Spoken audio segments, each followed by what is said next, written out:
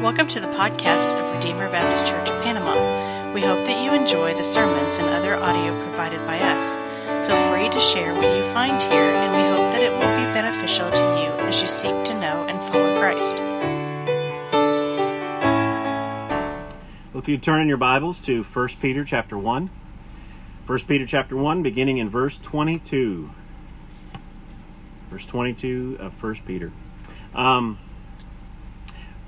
As we've been looking at 1 Peter so far, it reminds us that we live in a hostile world. And we have been in this hostile world ever since Genesis 3.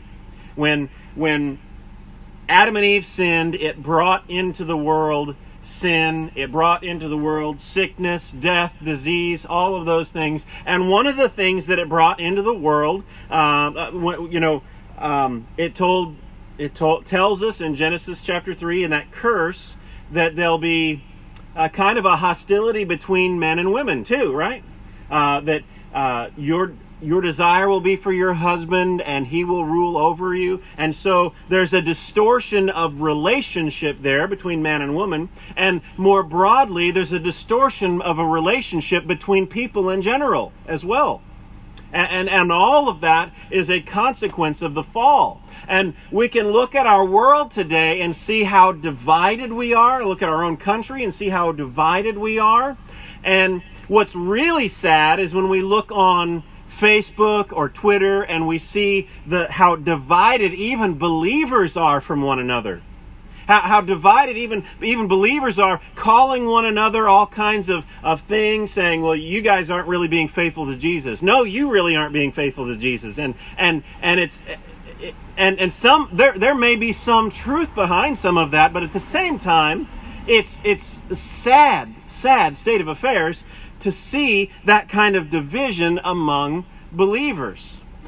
In the scripture text we're going to look at tonight, Peter is telling us that in the midst of this hostile world, one of the things that needs to mark our lives is that we love one another. That we love one another. We don't want the outside world that's hostile to believers anyway to look at us and just see a bunch of fighting going on. We want them to see people who love each other. Jesus said they would know that we're Christians by our love for one another. And here he grounds that love that we have for one another in the fact that we've been made a new family. We've been born again. He's caused us to be born again, just like he said earlier. And because of that new birth, we're now brothers and sisters in Christ, and we need to get along like a family that functions well. And sometimes we function more like a dysfunctional family. And we get on to one another, and we just can't get along with one another. But Jesus wants us to live in harmony and in love with one another as believers. Let's look at our text. Verse 22 says, having purified your souls by your obedience to the truth for a sincere brotherly love, love one another earnestly from a pure heart. Since you have been born again, not of perishable seed, but of imperishable, through the living and abiding Word of God. For all flesh is grass, and all its glory like the flower of grass.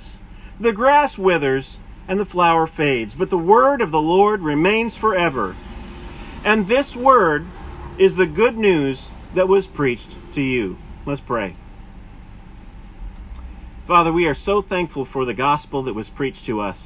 Lord, we are so thankful that you caused us to be born again, that you used your word in our hearts, that you brought us new life, that you've made us a new family, that you've adopted us as your own.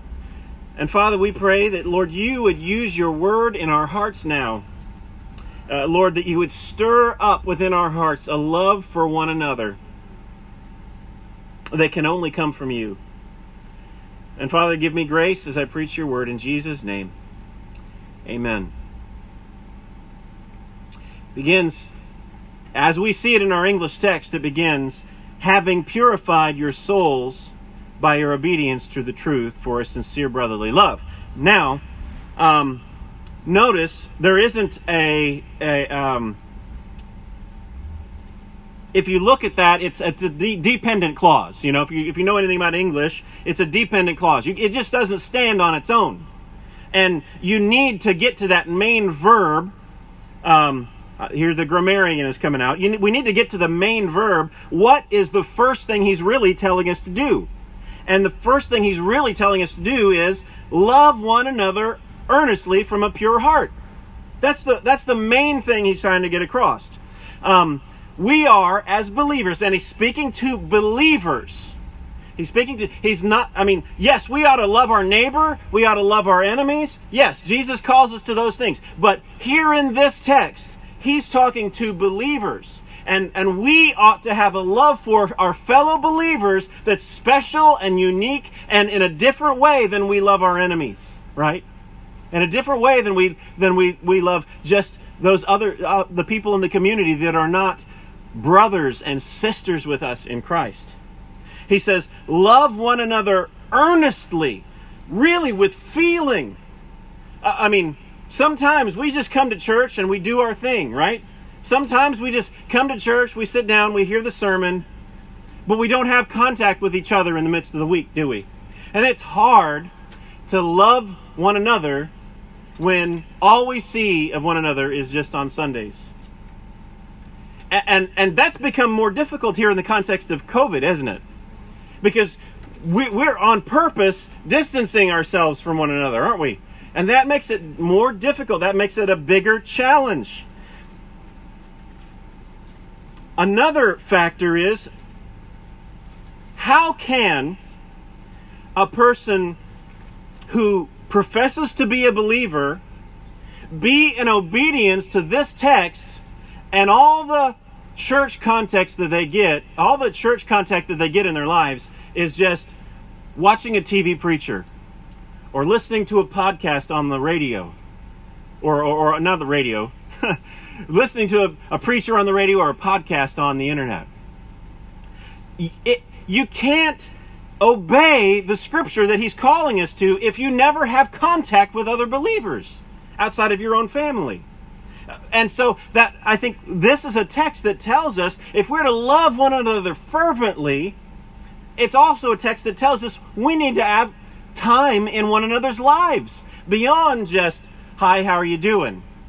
We need to have time in one another's lives. And this is hard. And sometimes it's painful. Sometimes, because we're all sinners, sometimes we might say something that offends someone, and we just have to work those things out because we're a family. And you can't just not be family anymore because you get into a disagreement. Maybe you got family members you like to not be family with anymore. But the family that God has brought us into is a family that is enduring. It is imperishable, like this text tells us. And we've got to work through those issues and get to resolve those things and love one another. And it doesn't tell us just tolerate one another either. It doesn't say, well, tolerate people. No, it tells us love one another earnestly from a pure heart, a sincere heart. Not trying to put on a fake mask and look like we're loving one another, but really, really sincerely loving one another. This is a high standard, isn't it? It's a high, high, high standard. It's something we cannot do without the power of Jesus and the power of the Holy Spirit living in our lives. It's impossible for a natural human being to do the kind of love that he's calling us to apart from the new birth that comes from faith in Jesus. Now I'm going to back up. Having purified your souls by your obedience to the truth for sincere brotherly love. Now, this I said was contingent. It's dependent upon this other command that we've already looked at. Love one another. Well, it's saying having done it. It's something we've already done.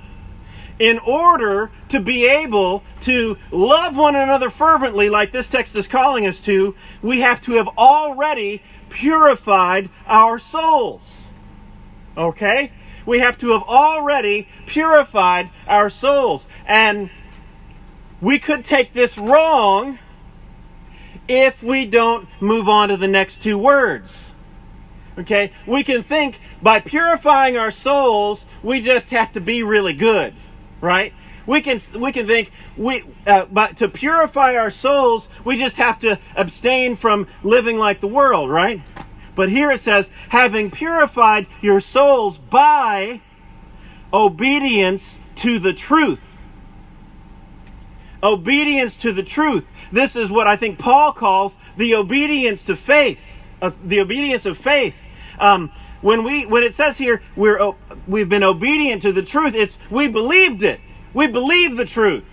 And when the Word of God came to us, when we heard the voice of the shepherd speaking to us, and we believed it, then He gave us new life. He caused us to be born again. He purified our souls. It's all the work of God here. Having purified your souls, not something we can do on our own, but having purified our souls by our obedience to the truth, for a sincere love of the brethren. One of the reasons why God saved us, one of the reasons why He caused us to be born again into a new family, is for a sincere love of the brethren. It's something that's impossible without the new birth in our lives. We can't do it, but He's saved us, He's brought us into His family, He's adopted us as His own, for a sincere love of the brethren. It's a purpose. It's an end.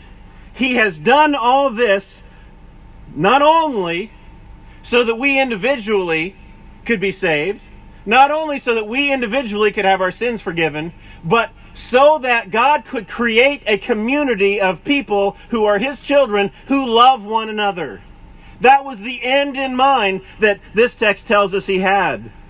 God has done this. He's purified our soul. He's washed us clean through our faith in Him, the obedience to the truth, all for the purpose of creating a community that loves one another with sincere love.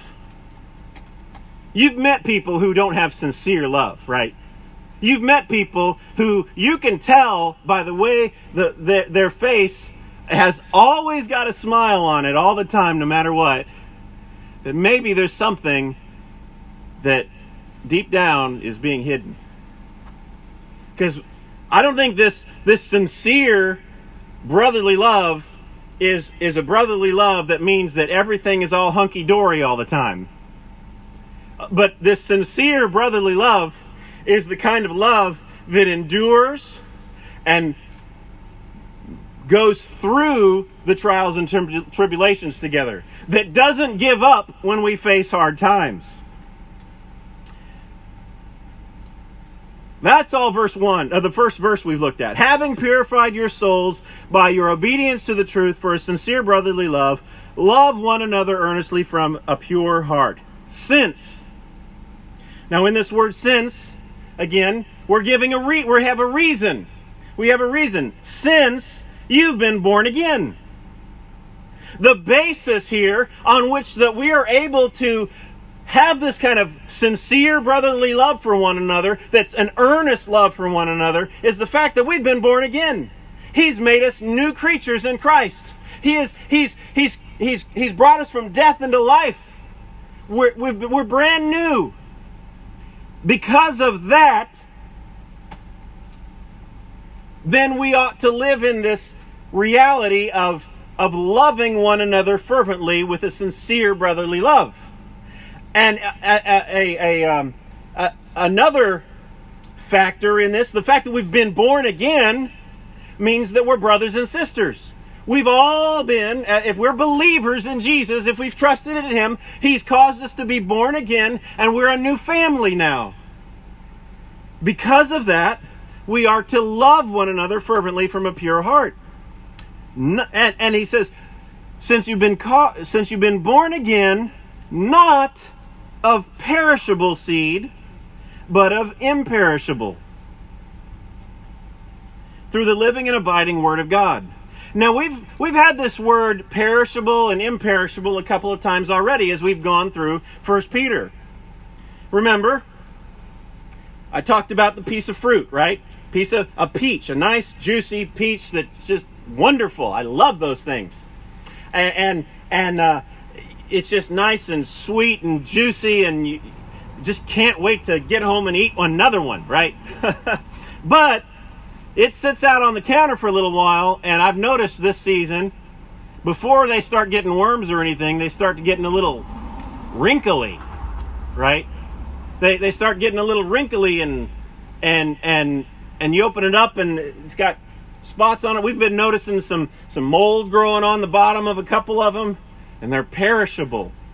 Well, here it's saying we've been born again, not of perishable seed. Now, how is a person naturally born? We're naturally born with a father and mother. I'm going to get into a little biology here, kids, okay? With a father and mother who come together, and the Bible talks about it often. There is a seed, okay? I'm going to be a little bit vague here just for modesty's sake. But there is a seed, and that seed, the Bible here is saying, is perishable. It's perishable. And the imperishable seed that has brought about our new birth is not like that seed. The seed that has brought about our new birth is the Word of God. It's imperishable. It will never fade away. It is everlasting. It never changes. And by implication, I see, so the natural birth, the natural relationships we have in our own biological families is perishable. But the relationship we have as believers, as brothers and sisters in Christ, that is imperishable. And so I believe the Bible teaches here that our relationship that we have with one another as Christians, as believers in Jesus, is more enduring, more of a strong tie than even our own family relationships. I have 3 children in here. 3 children that are as closely related to me as possible. And my father is here, and my mother is here, and my grandfather are here. All of them are here, and we are a family by blood. We have a tie that, the old saying is, blood is thicker than water. Well, not according to the Bible. Not according to the Bible. Water is thicker than blood. And by that I mean the waters of baptism. Right? Water is thicker than blood. Our new birth, our new birth means that my relationship with Jane, my relationship with Jim and Sally and Luke and Christina and everybody here who's a believer in Jesus, my relationship is stronger and more enduring than the relationship that I would have with my own family members who have not trusted in Jesus. That is powerful. That is amazing. That is the power of Jesus working in our lives. And it ought to cause us, and it ought to produce the kind of love for one another that is sincere, and that it is enduring, and it is fervent from the heart. That's what the power of Jesus does. It produces a community that loves one another.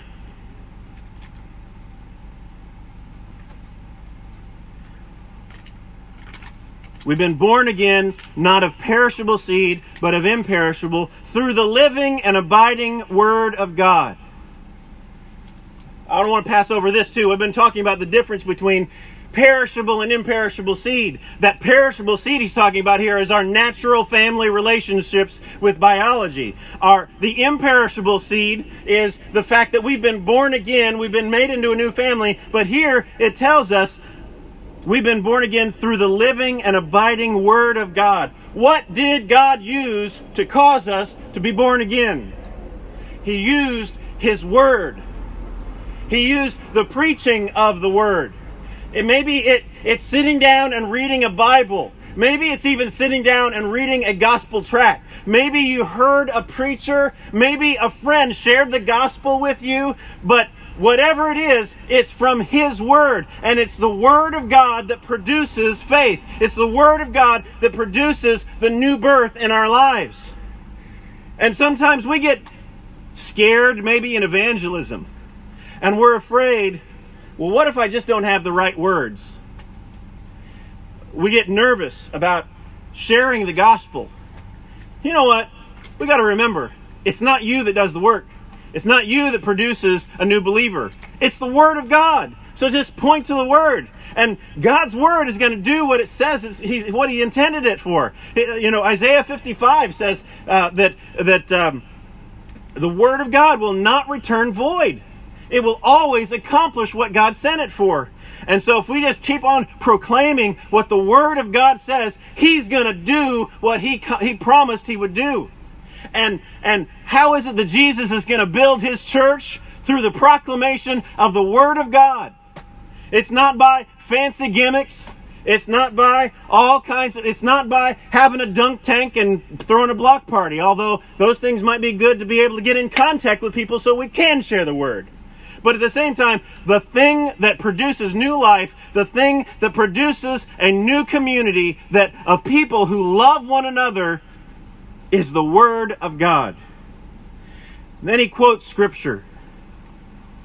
All flesh is grass. All its glory like the flower of grass. The grass withers and the flower falls. But the word of the Lord remains forever. He's using this Old Testament passage here that Jane read to make the point. Everything fades. Everything dies. All it's all like grass. Our bodies are like grass. We're going to die and we're going to go in the ground one day. Our biological relationships, they're all going to pass away. But the word of the Lord remains forever. This is not a new concept that Peter's coming up with. This is something that he sees back in Isaiah, the Old Testament. It is an Old Testament concept. The word of the Lord remains forever, and it's the thing that produces new life in us and causes us to love one another. And then finally he closes with this chapter. Well, he doesn't close. The editors who put together our English Bibles ended the chapter here. I think it's a good place to end. And this word is the good news that was preached to you. This word that caused faith, this word that causes us to be born again to a living hope, this word that causes us to go from death into life, is the word that we preach to you. That the apostles preached. That the apostles, it's what's in the New Testament. It's the word that has been in our scriptures for 2,000 years. That the gospel, the fact that Jesus came from heaven, that he was existent from all eternity as the second person of the Trinity, that he became flesh and dwelt among us, that he lived a perfect sinless life, that he died as a substitute for our sins, that he took our punishment upon himself, all of those things, and that he rose from the dead, so that our faith and hope are not vain.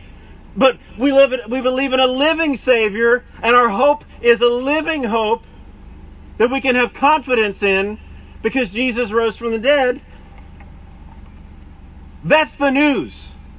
That's the news that was proclaimed to us that brought about new life in us. And let's keep going back to verse 3 of this chapter. That ought to cause you to praise Him. Right? Bless the Lord. Bless the God and Father of our Lord Jesus Christ. He's caused us to be born again. He's caused to be born again by the word that was preached to us. And by that, He has brought us together in a new family, an enduring family. You know, some families, by our biological relationships, just being honest, sometimes they're not that great. right? Sometimes you got families that are abusive. Sometimes we got families that do all kinds of psychological trauma to us. The family that we're born into when we become believers in Jesus ought to be, and I believe in essence it is a family of love and a family that lasts forever and ever. And when we die and we're raised again one day, we're going to cherish and love those relationships that we have with each other even more than those relationships we have with our lost loved ones. We will love one another, and we will be together for 10,000 years and then forevermore, right? Loving one another and praising our beautiful Savior, Jesus.